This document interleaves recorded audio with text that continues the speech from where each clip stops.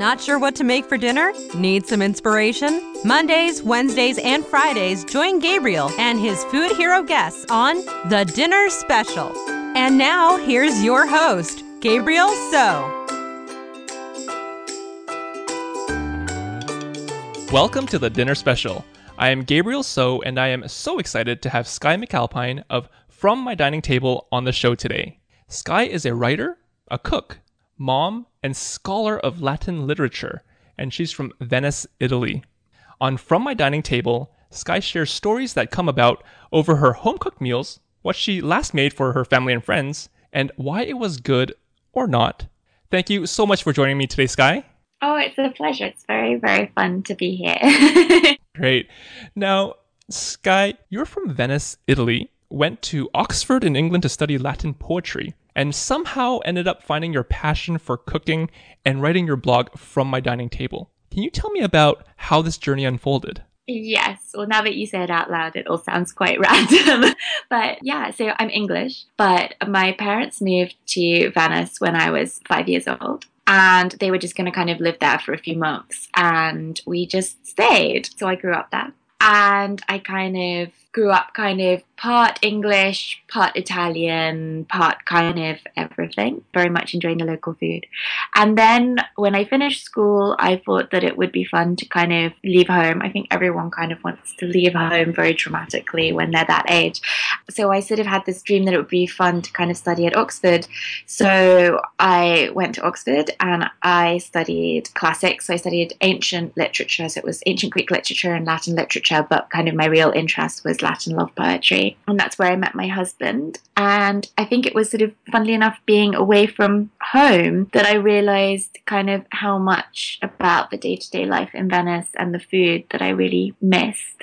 So I started cooking for myself and for my friends. And sort of one thing led to another, and I kind of became more and more interested in cooking and loved entertaining and having people around and kind of long meals.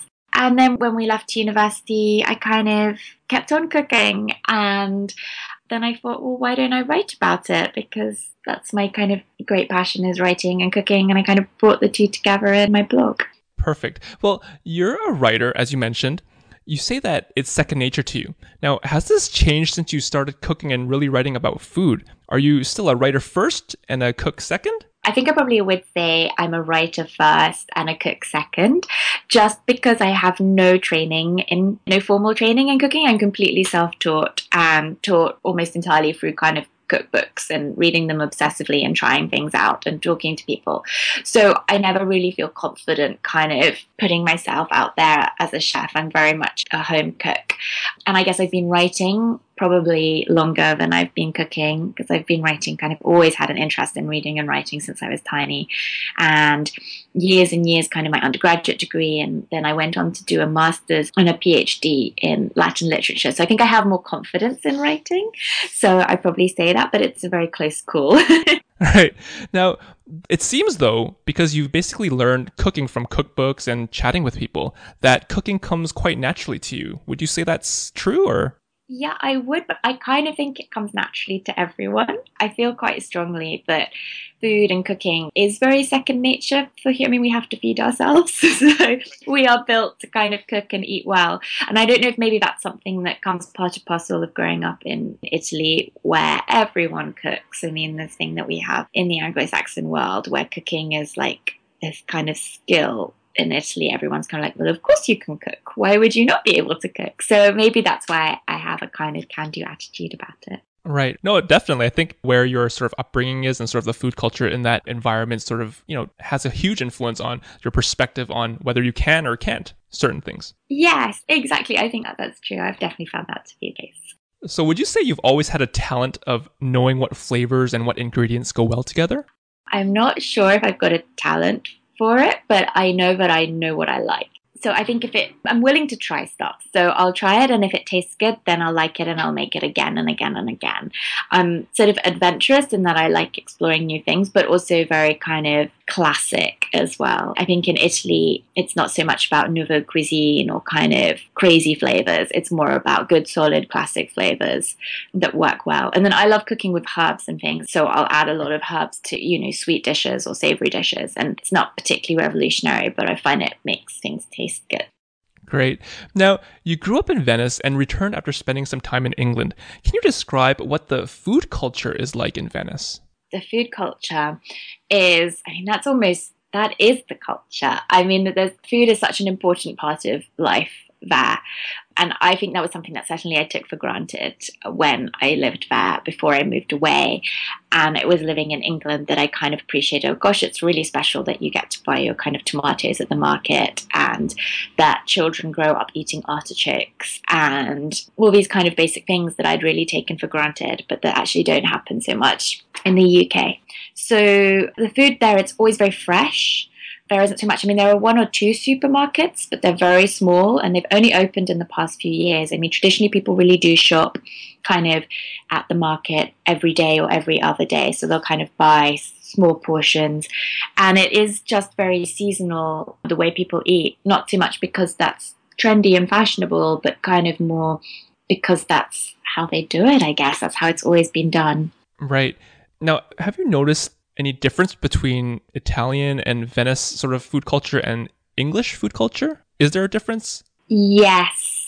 There's sort of a passion that everyone, certainly in Venice, but I'd say across Italy in their own way, everyone kind of has about food. People will chat about it for hours. People really, really care about what they're eating. And it is a big deal in that people really care about it, but it's not something special. Whereas I find in the UK, people will kind of be more happy eating frozen goods or mass-produced things or McDonald's or what have you.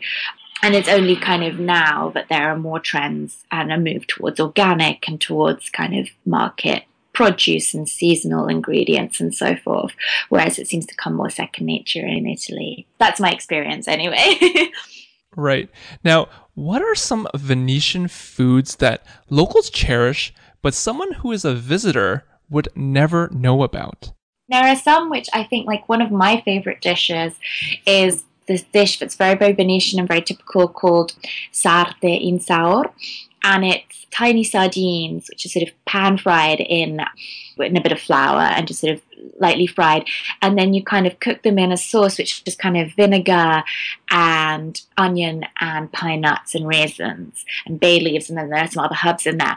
And you can traditionally it's little sardines, but you can do it with prawns or pretty much any seafood.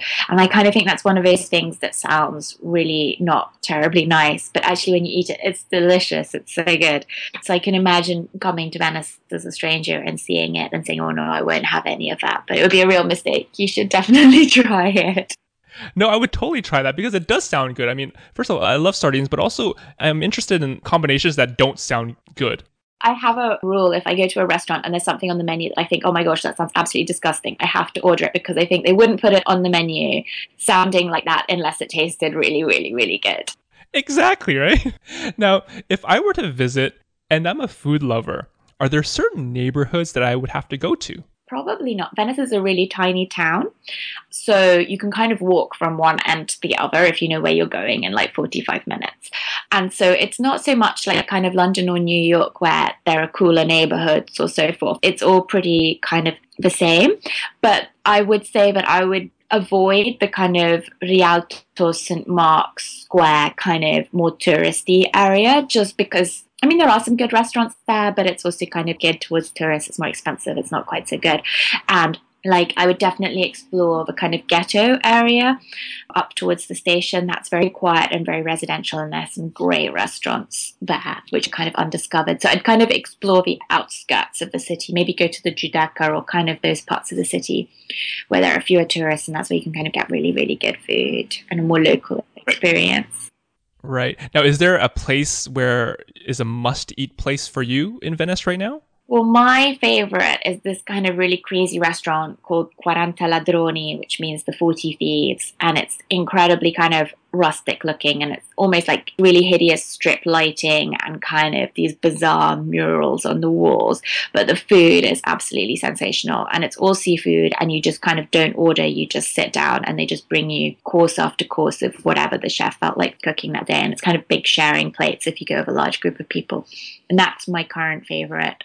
It's a real classic. Wow, that sounds wonderful. I think anytime you sort of leave your culinary hands to the chef, you can usually not go wrong.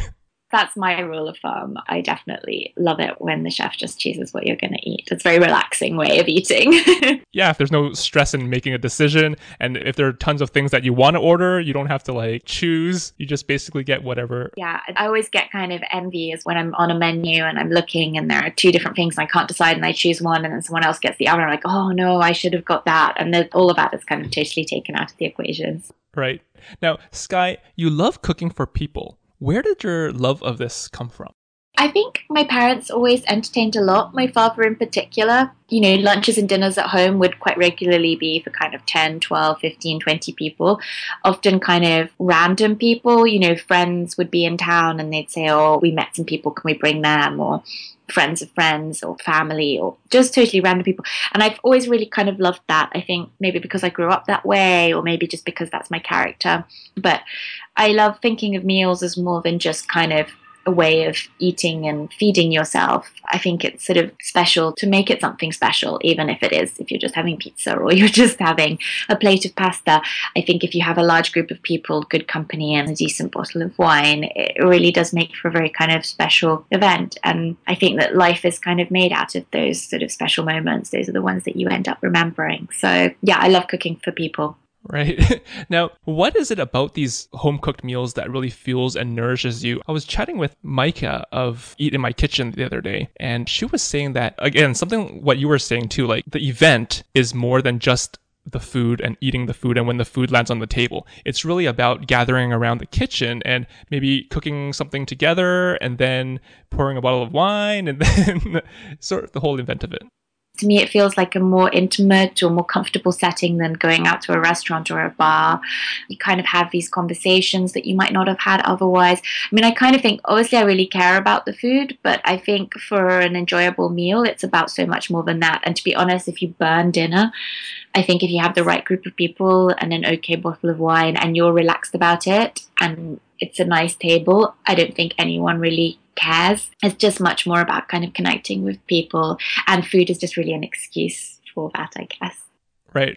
That's so great because I think in Canada where I am, it's about the food. If the food is not good, then, That's the worst rule ever. I mean, the food is fun, but the food's just an excuse. If you're having a good time and you've got good people, actually, if you're having a good time, even if you don't have great people, if there's the odd kind of person that you're like, oh, I'm not sure, I'm not so keen on them, but overall it's fun. It just still makes for a really good lunch or dinner or whatever. Perfect. Now, here at the Dinner Special, we talk with food heroes about dinner dishes that are special to them and how we can make it at home. Can you talk about a dinner dish that is special to you?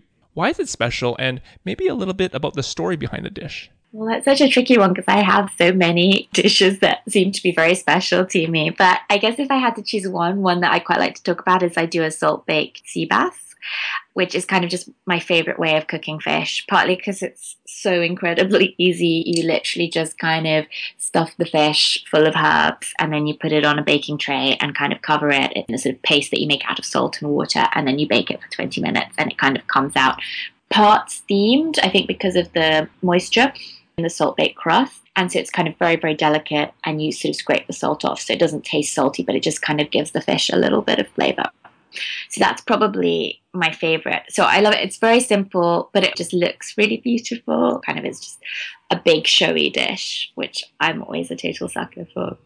And I guess we always eat it. There's this festival in Venice it's always the third Saturday in July, and it's called the Redentore, which is the Feast of the Holy Redeemer. And it's a really lovely story because Venice, back in kind of, I think it must have been sort of Renaissance, there was a terrible plague and the city was kind of desperate because everyone was dying, and so they kind of made this promise that if the plague went away, they would build a church and sort of celebrate the Redeemer for freeing the city of the plague. And of course, the city got better, so they built this church. And once a year, there's this huge party where kind of everyone goes out in little boats to watch fireworks in the middle of the lagoon and kind of eats fish. And we have the sarde and saor that I was talking about and watermelon, and it's just like kind of a big party night. And we always eat the salt-baked sea bass on that night. So it's very special.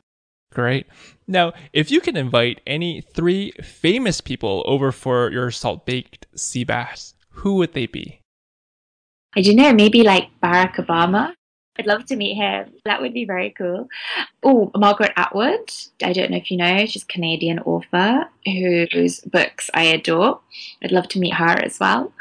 And maybe someone fun to like lighten the mood, like a kind of movie star or something.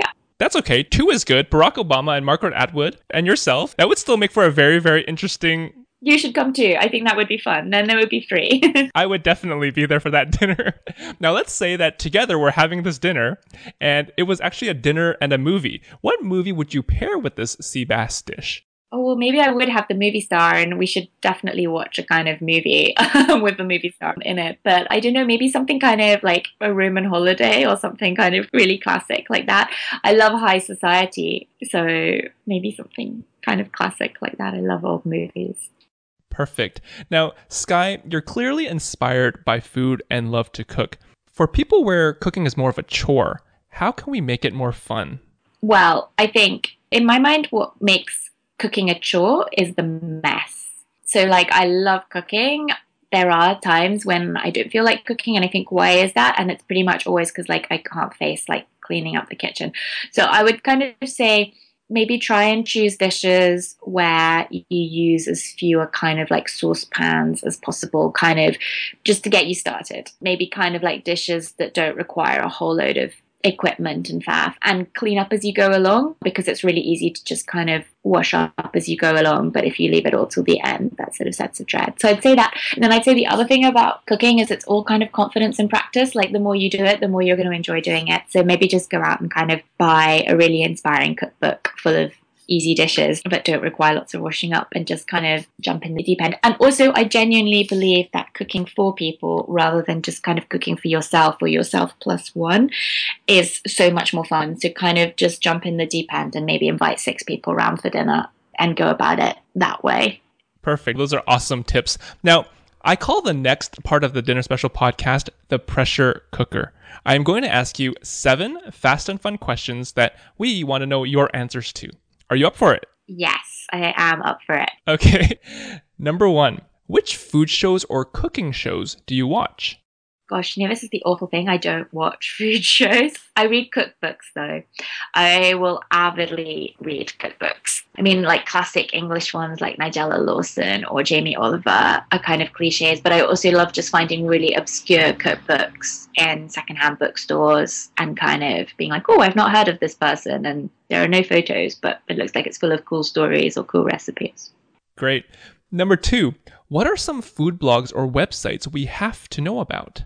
Wow, I love Local Milk, Beth Kirby's blog, although I'm sure everyone knows about that already. I love Two Red Balls, and there's another blog that I love called La Petite Américaine, which is this kind of girl who she was living in Paris, and I think she's moved to Switzerland. Cool. Number 3, who do you follow on Pinterest, Instagram, or Twitter that make you happy? So I followed Ginny Branch on Pinterest. I recently taught a workshop with her and Beth Kirby of Local Milk in Venice just a couple of weeks ago. And she has the most amazing collection of kind of bin boards of kind of just inspiring stuff. And then one thing that I would say about Instagram is that I'm constantly overwhelmed by the kind of crazy amount of talent out there. But I follow Hello Emily. And I love like Condé Nast Traveler, and kind of, even though it's a magazine, they have a very cool kind of feed that's a fun blend of travel and food. Cool. Number 4, what is something all home cooks should have in their pantry? Well, Herbs, I know they don't go in your pantry, but I would definitely have some kind of pots of fresh herbs because I use them for cooking in everything, sweet, savory, what have you. And then I like to keep my pantry stocked up with kind of real basics like eggs, flour, sugar. And basically, I love baking, so I like to be able to bake a cake at any given moment, randomly in the middle of the night. So I need those kind of basic essentials. Right.